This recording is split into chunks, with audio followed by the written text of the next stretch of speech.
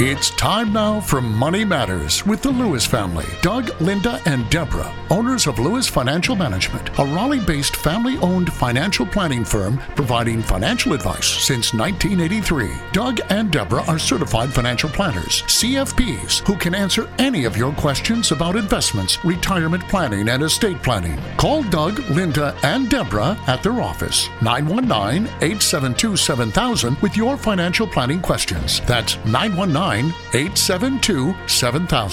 Now, here are Doug, Linda, and Deborah. Investments offered through SFA Inc. Investment advice through Lewis Financial Management. SFA Inc. and Lewis Financial Management are not related entities.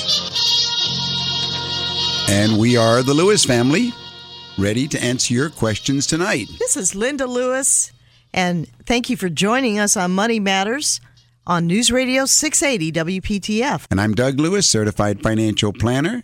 And I'm Deborah Lewis, certified financial planner. And we're here to answer your questions for the next hour. Well, Doug, it's interesting that folks have questions as they get closer to retirement. And in some cases, there are widows among us. And one widow wrote a question that her husband had passed away, and he was 55, she is 52, and he had some life insurance and a rather large traditional IRA. And so because she was the beneficiary, she wanted to know, what do I do with the IRA? It's my understanding that I can keep this as a beneficiary IRA or make it my own. But this individual didn't really know what the difference this may make to her. And this particular individual is absolutely right. Because she was widowed, she does have two choices. She can go ahead and make it her own. That's called a rollover, and it's tax-free.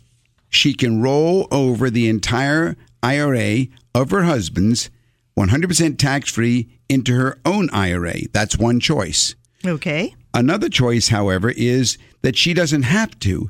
She can leave it in his name with her as a beneficiary, and now it's a different kind of IRA, but that's still tax-free. All right.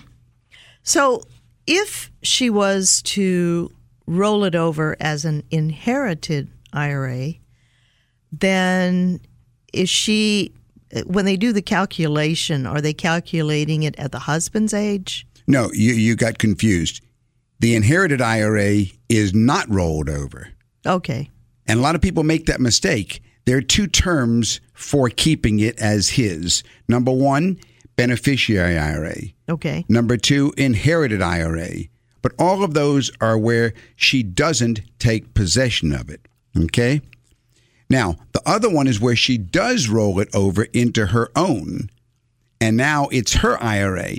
If she rolls it over into her own, then there's certain benefits. And if she doesn't roll it over but leaves it in his name and herself as a beneficiary or Correct. as an inherited IRA, there are benefits there and disadvantages there. Let me see if I can simplify it. First of all, if she rolls it over into her own, and of course I think you said that she was in her 50s. Right. Okay. So she doesn't have to take anything out because she is under 70 and a half years old. Correct. Mm-hmm. If she wants to take something out to live on, she can do that because it's her own. But she does pay tax. She pays 3 taxes: North Carolina tax, federal tax, and a 10% penalty tax. For being under 59 and a half. Right. On the other hand, if she leaves it in his name and she is a beneficiary, then she normally would have to start taking distributions in what they call a required minimum distribution, or RMD. So she doesn't have to take anything out there, but neither does she have to take anything out if she rolls it into her own. The difference is that if she wants to take it and roll it into her own IRA and have total control, then she can still have the flexibility of taking money out when she wants it and not paying tax by using what's called Section 72T, which says, I want to take out X dollars per month for X number of years. And the IRS says you can do that and avoid the penalty tax if you want, as long as the X number of years is at least 5 years or until you're 59 and a half. And in her case, it would be 59 and a half, so that'd be about 7 years. So there's 2 different options of what to do with it. And then there's 3 different options about how to draw from it if she needs it.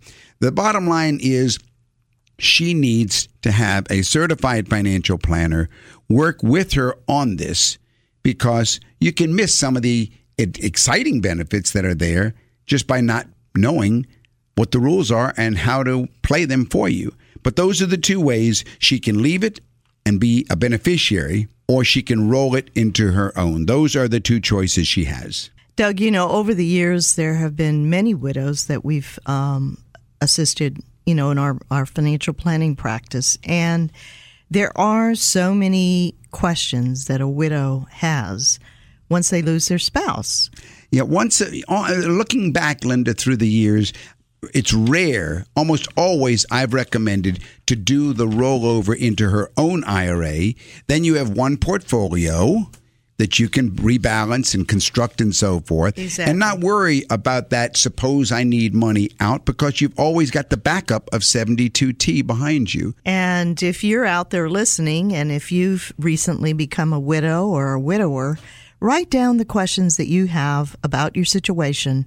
And if you, whatever those questions are, whoever you use as your certified financial planner, as your advisor, that individual should be able to answer those questions. Call us at Lewis Financial Management if you'd like to make an appointment. That number in Raleigh is 919-872-7000. That's 919-USA-7000. Carolyn, this is Doug Lewis, Certified Financial Planner. Linda Lewis, how can we help you this evening? I just had questions about whether it would be advisable to get a fixed income annuity or not. Well, that is a very good question, because for some people it's the worst possible decision you can make, and for other people it's the only decision that makes sense. Tell me a little bit about yourself. How old are you, Carolyn? 64. You're 64 years old. Are you married or single? Married. Married. And are you working or retired? Working. You're working. Is your husband working? Yes, he's working too. Okay. So why is it that you're considering a fixed annuity? We were approached about it, and we were and it sounded like it was too good to be true. Well, that's a very interesting statement you made. We were approached. Very few people buy annuities on their own. Somebody tries to sell them. And my knee-jerk reaction usually is be careful, because they are not really investments. They're like a pension. Okay. But I like to talk about investments as chickens, because chickens give off eggs, and it makes the understanding of annuities very easy. An annuity is a product in which you tell the insurance company, I'll give you all my chickens. That's all my investments. And you, Mr. Insurance Company, are going to give me a stream of eggs for my life. And when I die, that's the end of the game. My children get nothing, and you get to keep it. So that doesn't sound so good when it's presented that way, does it? No, it doesn't. All right. Tell me about your investment portfolio. How large is your investment portfolio? Well, this particular amount that we were talking about. No. Don't do it that way. Never segment. Take the whole thing, and then we'll come back to does it fit or not. Okay. Well, we have probably about $800,000. All right. In investments. Okay. We've got about $800,000 in stocks, bonds, and mutual funds? That's right. Okay. Is any of that in retirement plans? No, they're through our work. It's probably in a 401k, right? Right. Okay, that is a retirement plan. All right. So there's about $800,000 in company retirement plans, 401ks and pensions? That's right. All right. Do you have any investments on your own that are not in a retirement account that you bought through the years on your own? Yes, we probably have about $100,000 in that. All right. So now we're looking at maybe $900,000, close to $1 million at the time that you both decide that you want to retire. That's right. At that time, you will be able to roll that money away from the 401ks, which you should always do. Never leave it with your employer. You can roll it tax-free into your own IRAs, and there's no taxes or penalties or costs. Okay. Now you will have the $800,000 plus the $100,000. Now you've got about $900,000. By the way, when do you plan on retiring? How many years? Probably 2 years for me and 2.5 years for my husband. Okay. All right. So at that time, of course, you will have another decision. Do we apply for Social Security now or do we delay? And Social Security is very much like a fixed annuity. Social Security is a guaranteed income stream. Okay. So now you know you've got eggs, and they don't give you the choice to, what about my chickens? Social Security Administration keeps their portion, and they just give you an income stream. Now we'll look at the total amount of chickens that you will have at that time. Let's say it is 900,000, and now we're going to compute. If you're my client and you're in my office, then we would compute what are your living expense needs? What do you need to support the kind of lifestyle that you've dreamed of supporting all the way through? You don't have to go to Costa Rica, by the way, and jump from a bungee cord as I did last week. But you do want to have the lifestyle that you want to do, the dream that you want. Okay. Then we will match those numbers against the number of chickens that you have. The 900,000, maybe it's $1 million by now. And we'll see, all right, we've got that money coming in. Those are the eggs, and we haven't given up our chickens. And we also have Social Security income. Those are eggs and no chickens. And if indeed it looks like we can do it, then at that time I'm going to say don't even think of an annuity because you're giving up part of your principal, part of your investment. Basically, what you're doing is giving up control, right, Doug? That's right. You're giving up the control of the chickens, and there's certainly no need to do so now while they're working. And hopefully, I always like to plan it as best as possible that my clients never have to lose any of their principal. I generally don't like annuities. There is a case for them. I began answering your question by telling you in some cases they're perfect. And that would be what I call a spendthrift. Let's say you have a child who is got a hard time keeping money and you want to give them something, but you don't want them ever to have the way to to blow it. In Carol, that case, you might do a fixed annuity, but it's rare that I've recommended those. I have recommended them in some cases. If you will call my office, Carolyn, jot down my office number. Yeah, I know it. I'm thinking about calling you on Tuesday anyway. Hey, Well, good. Carolyn, you know why he likes to tell this story? When we were newlyweds, and we didn't have much money in those days. That's a long time ago. We had a lot of chickens and ducks and guinea hens. And every morning our children would go out and pick those eggs. And that, that's a true story right there. But seriously, what you don't want is to lose control. Right. Because you and your dear husband all these years have been so diligently working. And, WPTF 680 AM. All right, thank you. Well, thank you so much for calling in. We'll speak to you on Tuesday, and if you don't get me right away, make sure you ask for Deborah, and I'll be in later on in the day, and we will set up an appointment to get together, Carolyn. Thank you so much for taking my call. Bye-bye. All right, bye now. Have a wonderful week. You too. Bye-bye. Bye now. You're listening to Money Matters with the Lewises, and we're enjoying our callers this evening. Linda, don't forget to remind me when Carolyn comes in for her appointment, I think she should have a copy of The Middle Class Millionaire. Okay, I think very that's good. the book I want to give her. Yes, and it's wonderful to meet folks and listeners like Carolyn and her husband. So many of our wonderful listeners in the Triangle are doing what Carolyn and her husband are doing, working, diligently saving, and the issues come up, don't they, Doug? They do. Call me, Deborah Lewis, Certified Financial Planner at Lewis Financial Management. 919-872-7000. 919-872-7000. Well, there was another interesting article that we saw in the Wall Street Journal, and this one had to do, I guess wasn't it in the News and Observer? Well, it was in the Journal. And it had to do with a guide to making a change, a guide to firing an advisor. Yeah, investors discuss many, many tough issues with their financial advisors, like how much risk should I take and when should I cut my losses? But sometimes the most important question is when to tell the advisor you're fired. And that's unfortunately not an easy decision for some people to make. Cutting ties with someone who knows the intimate details about your life, the money that you've made, and so forth can be fraught with emotion and doubt. And there are many reasons it could be time for a change. If your income and your assets grow substantially, or your family goes through major events such as a divorce, for example, your financial challenges evolve too, and your advisor's investment moves may also be questionable. Yeah, unfortunately, many people don't understand this word advisor. They think of advisor as a person who gives advice. And it's not their fault. There is a huge misconception out there. Every stock brokerage firm calls their stockbrokers advisors. Doesn't matter whether it's Bank of America or Merrill Lynch or Edward Jones or all of them. They call them advisors. The newspapers call them advisors, but they're not advisors. They are money managers. And there's a major difference.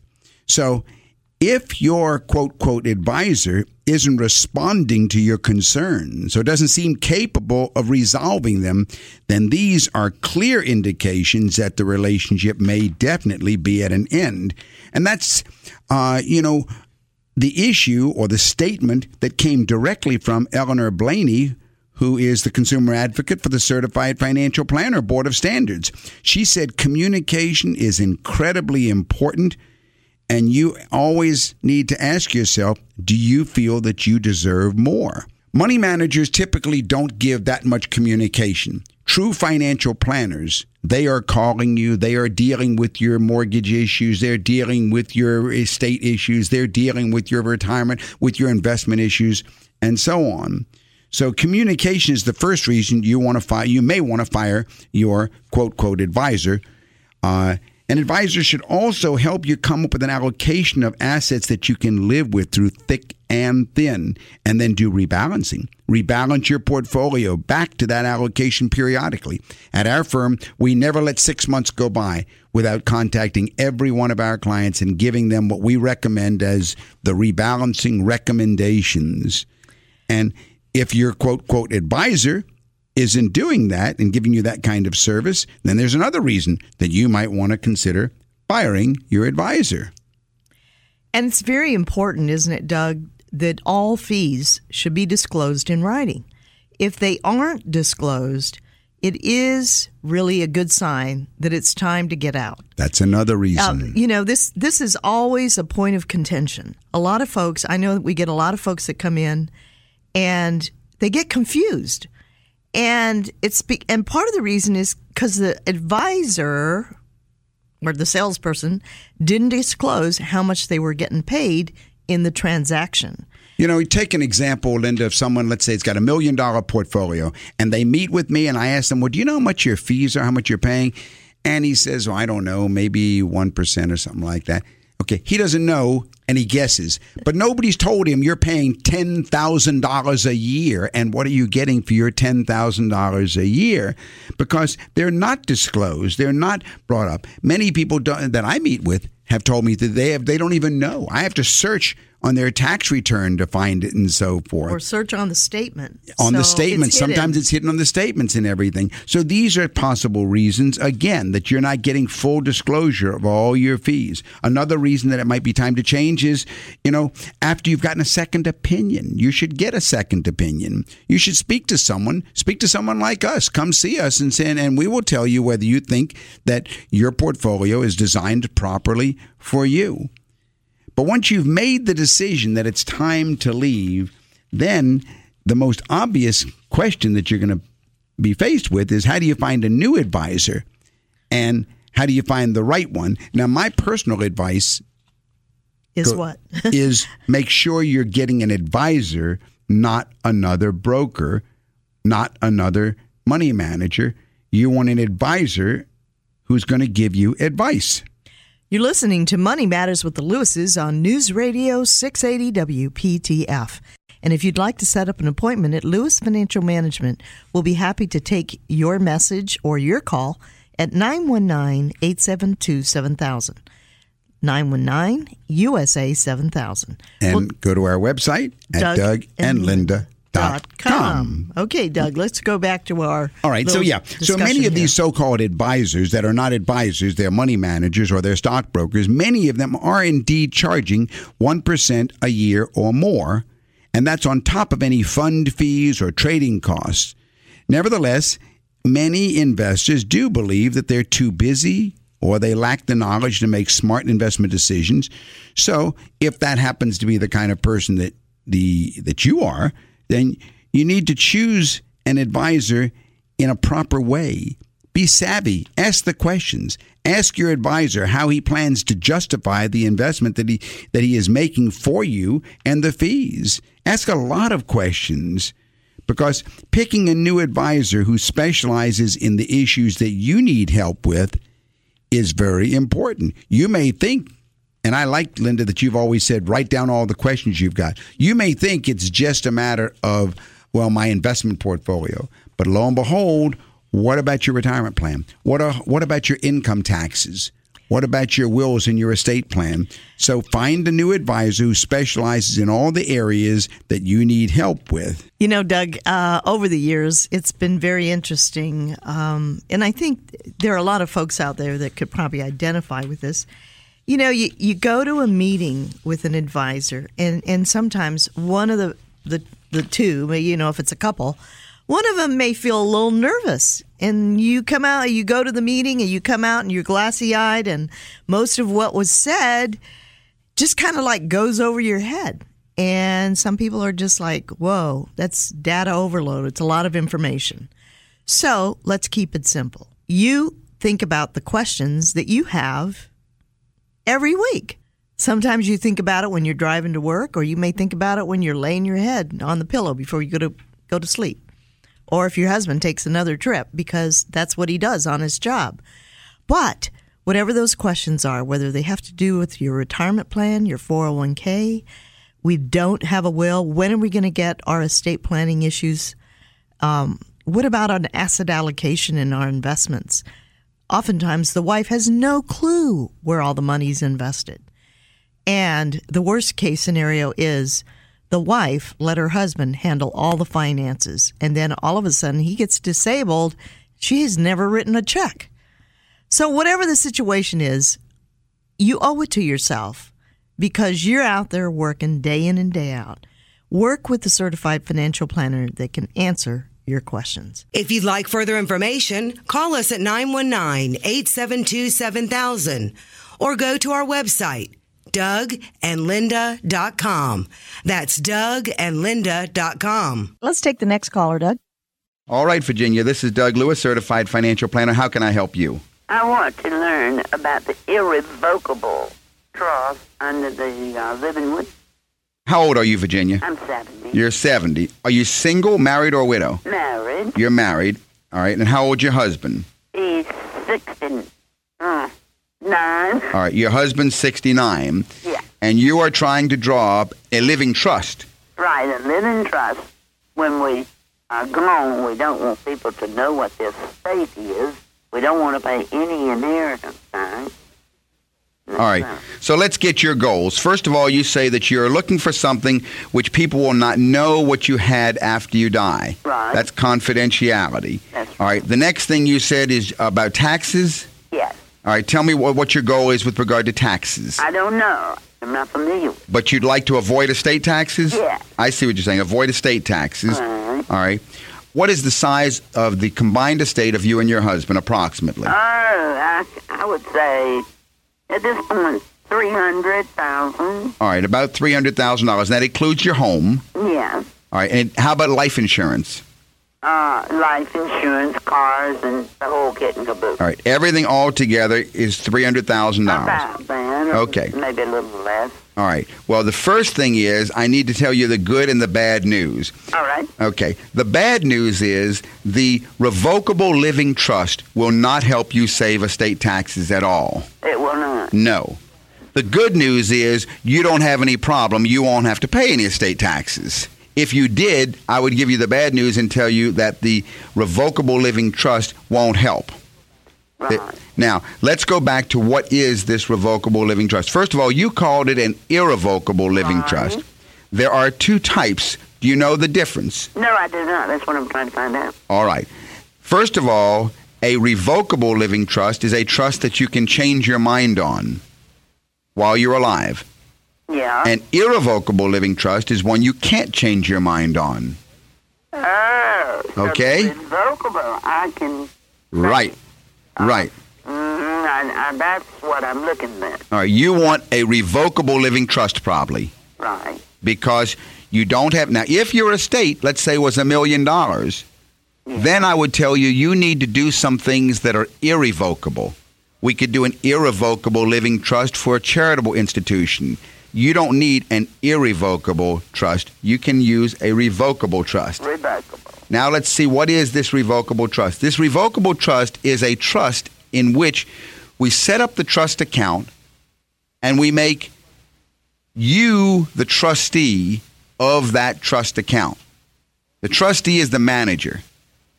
And then we change the ownership of everything you own now from your name as an individual to your name as the trustee of this trust. Right. So basically, you're doing nothing. It sounds silly because all you're really doing, it's sort of like moving money from your right pocket to your left pocket. You know what I'm saying? Yes, sir. However, the crucial thing is, at the time that you die, what's owned in your personal name then follows what they call the probate process. That's in your will, and that's open to the public for public knowledge. Right. But what's not in your own name, what's in the name of a trust, is not available to the public for public knowledge. Well, that's what I wanted to ask you. I just had my property changed into both our names. It was left to me. You had your property changed into whose name? My mother left it to me. And I didn't even realize it wasn't changed to both our names. Actually, got married. Now it's jointly owned, right? Right. So, would we have anything to do about that? I just changed that in the last month or so. Well, I would, if I were you, if you set up a revocable living trust. By the way, tell me a little more about the rest of your assets. First of all, how much is the property worth? Well, I would say the property would be worth $100 and something. All right, the property's worth about $100,000. All right, what else do you have? And then I can tell you a little better if I think it's suitable. Well, I think that I don't really know of any big things that would, be a massive amount of money. Well, but do you have any investments? No, I don't, because I retired. All right, so you have. How about savings accounts?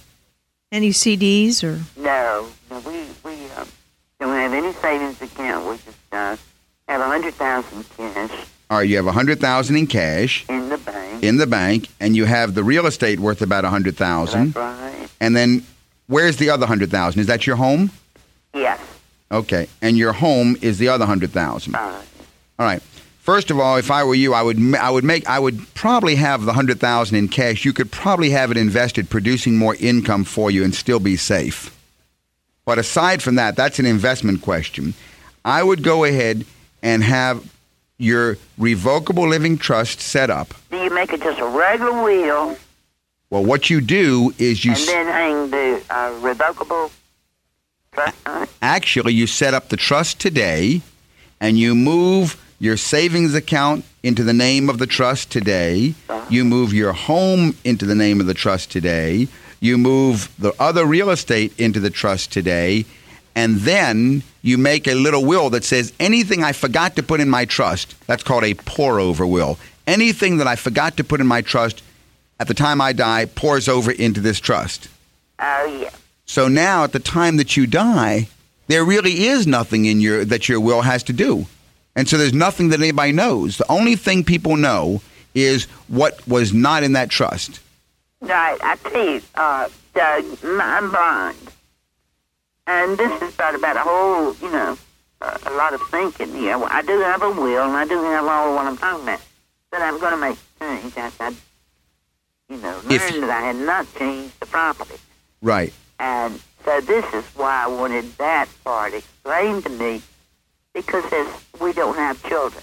You want to set up a revocable living trust, actually two, one for yourself and one for your husband. You each want one. We do. Yes. You want two trusts, and you want these revocable living trusts to be done by an attorney, not by yourself or through a kit. No, I have an attorney. And if you will go ahead and call my office during the week, Linda will go ahead and if you like, set up an appointment, and I will show you how to go ahead and do these, and I'll instruct your attorney about how they should be done best for you. Well, thank you, Virginia. This is Deborah Lewis, certified financial planner at Lewis Financial Management.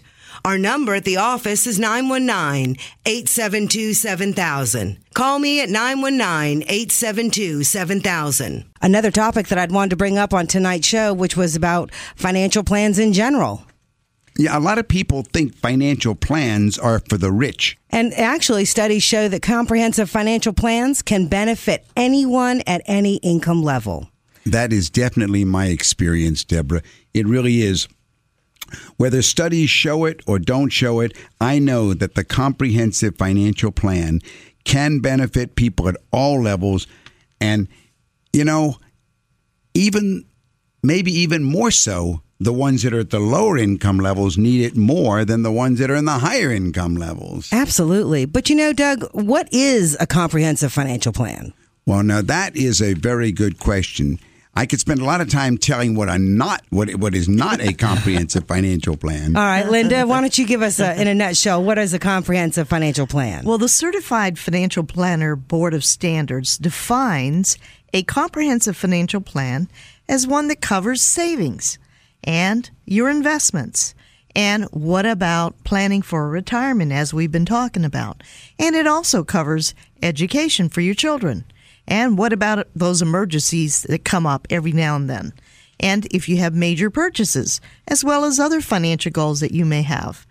And, of course, the necessity of insurance. So it's comprehensive. It covers so many bases. It's comprehensive, Linda. And unfortunately, what is being sold out there to many people is not a comprehensive financial plan. On the contrary, it's a plan just to invest money, a money management plan. But this is a comprehensive plan.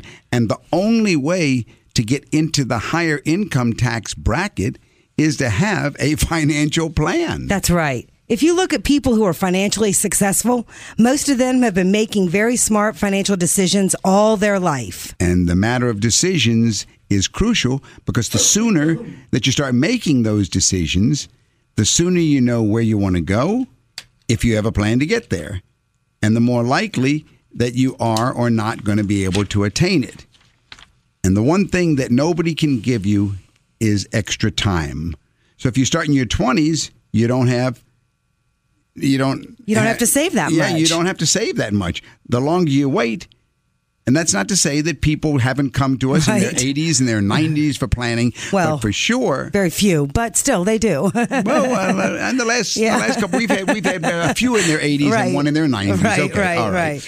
But the longer you wait, the more you have to save to make that goal, and that's the big thing. That's right. The more time investments have to grow, the less money an individual will need to put away in order to achieve the same returns as someone who gave their money less time to grow. Mm-hmm. So basically what we're saying is, don't wait. Call us. That's right. Call us at Lewis Financial Management. You can call us right now and leave your name and number. The number to call in Raleigh is 919-872-7000. That's 919-USA-7000.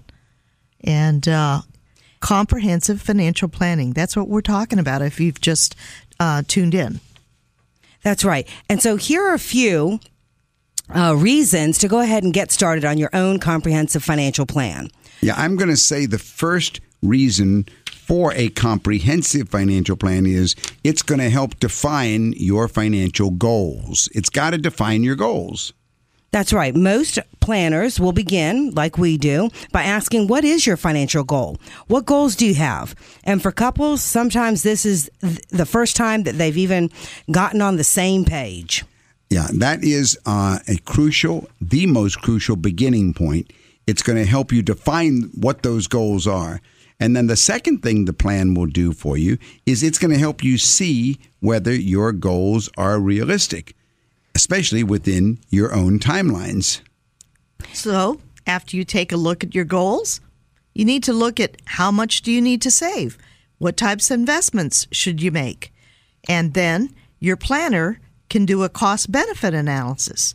Are your goals realistic? Are they attainable? And most of us have more goals than financial resources. Wouldn't you agree, Debs? Absolutely. It's usually not that the goal is not attainable. It's that the timeline is not attainable. Right. So this is a huge concern. So it's another reason why you need to get a comprehensive financial plan in order. And another benefit is it will help you see how you can bring your spending in line with those goals. Yeah, that's important also, because once you know where you're headed and how long it's going to take to get there, then you can look at your cash flow to find out if you're spending more money than you're taking in. And if that's the case, and you end up with a negative cash flow, there's no way that you can meet your goals. And so now we have to go ahead and solve the issue of cash flow. Back to the issue of what are your recurring monthly expenses and what are your discretionary expenses. And, you said solve, and that's the biggest thing, I think, is that the comprehensive financial plan will show you what money mistakes you're currently making. And by analyzing not just the spending, but the overall financial picture, sometimes it exposes these mistakes, but it also exposes how easy the fixes can be. And that's the bigger benefit to all of these attributes of financial plans. Yeah, the exercise of analyzing expenses often surprises people, but in the end, they come out smiling. That's because, people's lives are busy, right? Everybody's working. Moms are taking kids to, soccer practice and gymnastics. And so life is busy. And Linda, you always give the best advice saying, as you're listening, write down your questions. Call us and ask those questions, because that's what many people do. On Monday, we spend a lot of time talking to people who have written down their questions and they know what's top on their list of questions that need to be answered. And ask your husband, honey, isn't it time for us to have a comprehensive financial plan? I heard about that on the radio. That's right. Let's call Lewis Financial Management, 919-872-7000. That's 919-USA-7000. And I do believe we have a caller. Marceline, this is Doug Lewis. How can I help you? I had a question about lump sum buyout for retirement. Right. A sum of $25,000. The IRS kept out, I think I got $17,200 take home. Okay, what's the best way for me to invest that so that I can get some of that back? What should I do with that money? All right, let's see if I understand your question, Marceline. First of all, how old are you? 55. You're 55, and you took retirement, and you got a lump sum distribution from your retirement plan? That's right. All right. Did you get any notice giving you the 3 or 4 choices ahead of time that you could do? No. You should have been given a letter telling you that you had a choice of taking a lump sum or doing what's called an IRA rollover and having no taxes taken out. No, did not get that. So you got your check, and it was a distribution of $25,000 minus taxes? Right. $17,200. Right. Well, you have 60 days to open up an IRA rollover account, and you can put the money into the IRA rollover account. Now, the bad news is you must put in $25,000, not $17,200. Okay. I shouldn't say you have to, but if you want to get everything back, here's the way you do it. Because first of all, you got hit with federal tax and then state tax and also a 10% penalty. You can avoid all of them and get the entire $25,000 back in your IRA, which you could have done, by the way, if you had set up an IRA rollover account before you retired and told them to take no taxes out and send it over straight to that new IRA. But if you will put $25,000 in an IRA rollover account, when you file your tax return, you'll get back the $7,800 that was withheld. Okay. Now, once you've set it up, let's discuss your question of what you should be investing in, right? Right. Okay. You're 55, married or single? Married. Married. Now, you're no longer working, right? You're retired. Right. Okay. Is your husband, you don't have any children living at home, do you? No. Okay. How about your husband? Is he working? He's retired but working part-time. All right. What's his income? About $30,000. Oh, he's making fairly good income still part-time. Right. Okay. This is the only income source you've got is your husband's part-time work? No, we have some rental property. Is your rental income and this income of your husband's enough to cover your expenses? Oh, yes. All right. Yes. And is this going to be the only thing in your IRA, or do you have any other investments in other than your rental property? Yes, we have some other. Then we probably want to go ahead and look at how to design an overall investment portfolio and see this $25,000 as part of the total picture. For example, typically a person your age, I would say, should be no higher on the risk ladder than a growth and income fund. Maybe even lower, maybe balanced funds. On the other hand, once I looked at the total portfolio, I might change and recommend something with a little more pizzazz to it. You see what I'm saying? Right. But the key is to get the tax money back, because that's where you got hurt. I'm really shocked that you didn't get anything from your employer. You don't have to pay those taxes. You can get all of it back. Okay. If you will go ahead and call my office during the week, if you have a pen, I'll give you that office number. Yes, I do. It's 919-872-7000. Okay. That's also USA 7000 if you forget it. Okay, real good. All right, and speak to Linda, and she'll set up an appointment to meet with me, and then I can go over the whole thing, because the real estate also is curious to me. Okay. And I look forward to your call, Marceline. Okay, and thank All you right. so much. Take care. Most folks who have worked over their, from the time that they started working after college, have retirement income issues, and they want to know, how do I manage withdrawals from my retirement income? Perfectly said, because that's the biggest question. If I'm saving money, how do I manage the withdrawals when I get to retirement? So after saving diligently and investing carefully throughout your career, you might figure that come retirement, you could just sort of set cruise control and say, okay, now I'll just take out money. But there's a lot to consider when you start worrying about how to take money from your retirement accounts. Wow. These days, managing withdrawals from your nest egg can be much more complicated than building the nest egg. You know, there's a traditional standard. We all remember what that traditional number is? Oh, yeah. Plan on taking 4%. Right. Plan on taking 4%. Well, and then some people try to go ahead and adjust that and say, start with 4% and then adjust it for inflation. But not realistic. Not realistic. Right. And then it's 4% without taxes. 4% of what? 4% of, it gets, there is no such thing as a rule of thumb. One of the things that bothers me even more about that approach is most of those decide how many years you're going to live. And if you take 4% out over the number of years they say in your life expectancy, you will end up having the money last your whole life. Of course, if you live 1 year longer than that, then you went down below zero. So I don't like that method at all. I really don't, because clearly there are just too many unknowns. That's right. There could be market return unknowns, healthcare cost unknowns. How long are you going to live? And for any person or any system to predict your precise income needs, let alone the optimal amount you should withdraw from your nest egg over the course of a long retirement, it's just impossible. It is impossible. It really is. And so really managing the withdrawals becomes the most important thing to the new retiree. So let me ask you, Doug, what are some things that the new retiree can do? Well, I would say the most important thing the new retiree can and should do is start by creating a retirement budget. Okay. Start with a budget. And when I say a budget, I don't mean in broad strokes. I mean go to every one of your expenses and designate them as either essential expenses or discretionary expenses. We call those essential ones recurring monthly expenses, RMEs. Yes, Deborah, recurring monthly expenses, RMEs. And those aren't required like a mortgage payment. They may be. Or a car be. payment. Well, those may be recurring monthly, and they probably are monthlies, but there's other monthlies. Right, like I know how many pizzas a month I'm going to eat. It's just a part of my lifestyle. Right, and you know about how many tanks of gas you're going to spend in a month's time. So those become our RMEs. These are what I call the essentials. This is your present monthly lifestyle. And then the second category are your discretionary expenses. That's the first thing that the retiree can and should do. Okay. What else should they start doing, or can they do? Well, Deborah, I like the way you put it in our office. Recently, I've listened to you tell clients that these are your guaranteed incomes, So that's going to be mainly Social Security. We can call that a guaranteed income.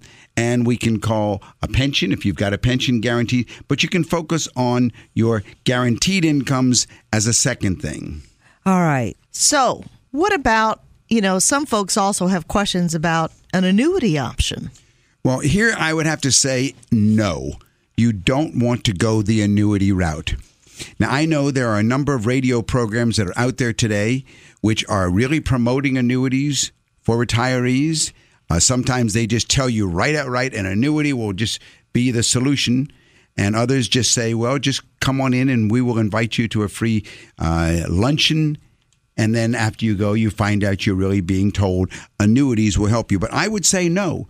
The annuity is not the option and the way to deal with your withdrawals, because what you're doing there is you are actually leaving your money in the hands of an insurance company and taking an income like a monthly check and accepting the fact that the time that you die, your children get zero. That's right.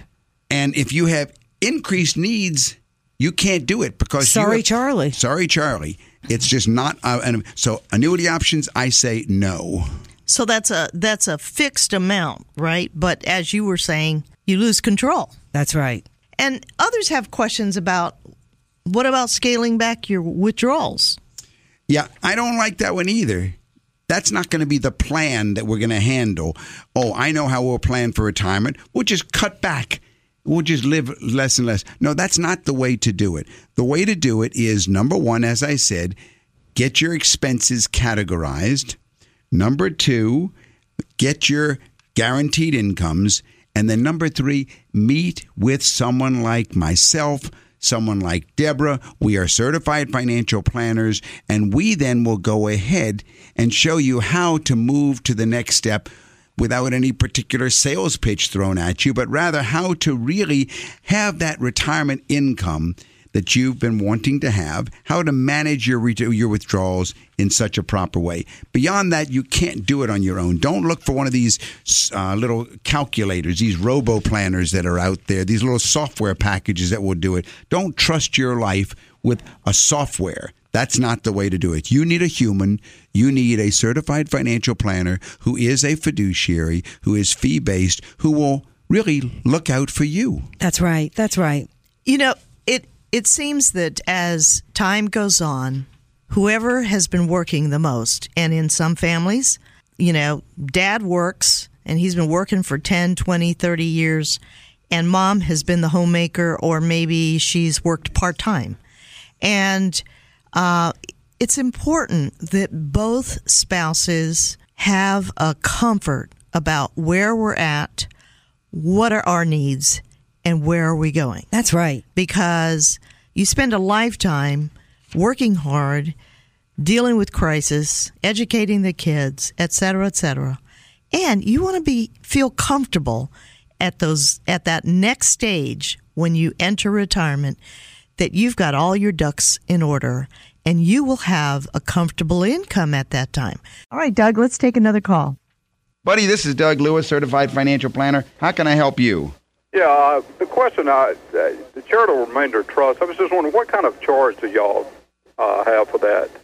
Well, when you say y'all, that's probably, that's sort of a little bit of a trick question, because, first of all, the attorney produces the trust document. Right. And I'm not an attorney. Right. I design charitable trust. I'm a financial planner, and basically, I'm the one that creates the whole strategy, or another certified financial planner designs, creates, and sees how it fits into the world or the needs of the client. Right. Our fees depend on the client. I charge an hourly fee for the initial meeting, and then afterwards, if we quote the client a flat fee, if that's what he wants, we give him a flat fee quotation. Right. What's your situation, buddy? Well, see, what I'm trying to just figure out is, as far as, like, if I had a piece of property that I bought for $100,000 and sold it for $300,000. Right. Something in that kind of situation. All right, that's an ideal, and there's no mortgage on it, right? Right. Okay, because that's one of the boo-boo, one of the no-nos that you can't in a Section 664 trust have any mortgage. But what you're saying is, if you bought a piece for $100 and sell it for $300, then you're facing $200,000 of capital gain. And if I could keep the whole $300,000 and pay no capital gains tax, then you bring into the equation the growth component. how much the entire 300 can be in a tax-free environment. Right. Now, the key in establishing one of these is to see it in two lights. The first light, of course, is in the context of the entire need of the client. What's his income? What other income do you have, buddy? Total income of probably $80,000 a year. All right. So you're making $80,000 a year. Married or single? Married. Married. Any children? I'm sorry? Any children at home? Yeah, 3. All right. 3 children at home, $80,000 a year income. So you're living not real high on the hog. Right. Right. All right. So we want to go ahead and see it in terms of the rest of your investment portfolio. Want to see it in terms of a balance from retirement to personal investments.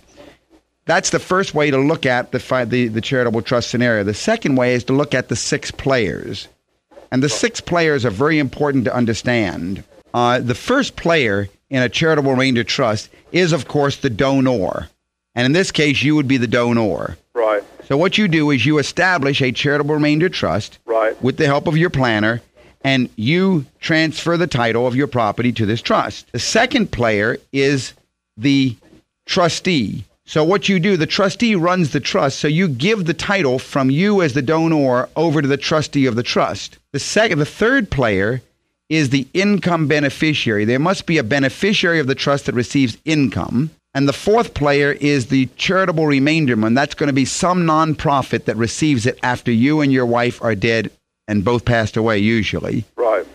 The 2 other players, however, one is the administrator of the charitable trust who reports to the IRS and helps file the tax return. And the 6th is the investment advisor. Right. Now, the big problem is most of the time these trusts are presented to you with the charitable remainderman saying, we'll be the trustee. Right. So in other words, you transfer the property and they set up a charitable trust and then they invest the money. They say, we'll be your investment advisor and we'll be your administrator and you'll be the income beneficiary and we don't get anything until after you all die. I don't like that. Right.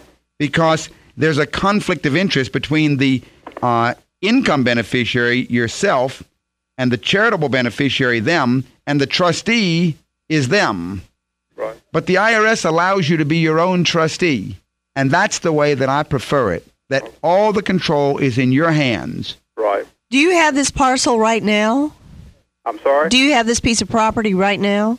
Yes.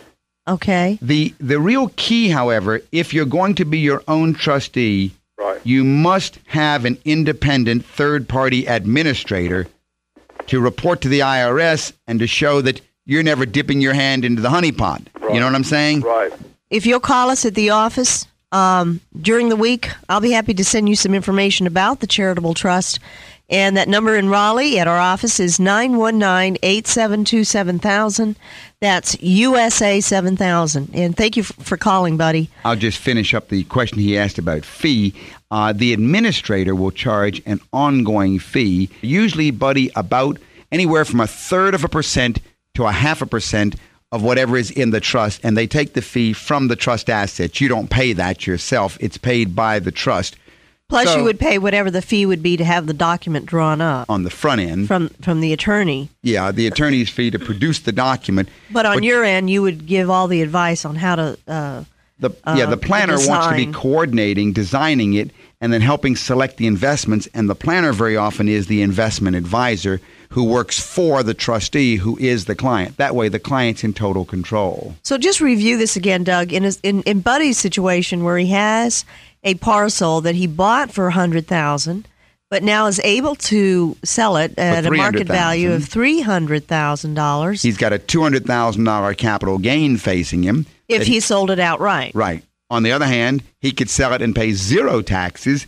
Within the charitable remainder trust. It could grow to be over $1 million and then produce for him lifetime income, probably double what he would have gotten in income off of the other position, doing it the other way. And the nice thing about this is that basically what you're doing is you're controlling your social capital. Right. You would have otherwise have had to pay this money out in taxes. But in this situation where you set up a 664 trust, you control the social capital. It's not his. It's destined to go somewhere. So instead of it going somewhere through taxation, he can control what charity or what university or what medical research or what family foundation he would like it to go to help society after he and his wife have passed away. Well, I'm glad that somebody out there is interested in how to control the wealth they've accumulated and not just let it go to taxes. Because really, everybody's situation is unique. You can become a middle-class millionaire very easily. Everybody's story is different, right? Everybody's situation is Everyone is different. So give us a call this week, Lewis Financial Management, 919-872-7000, and we'll talk about your situation.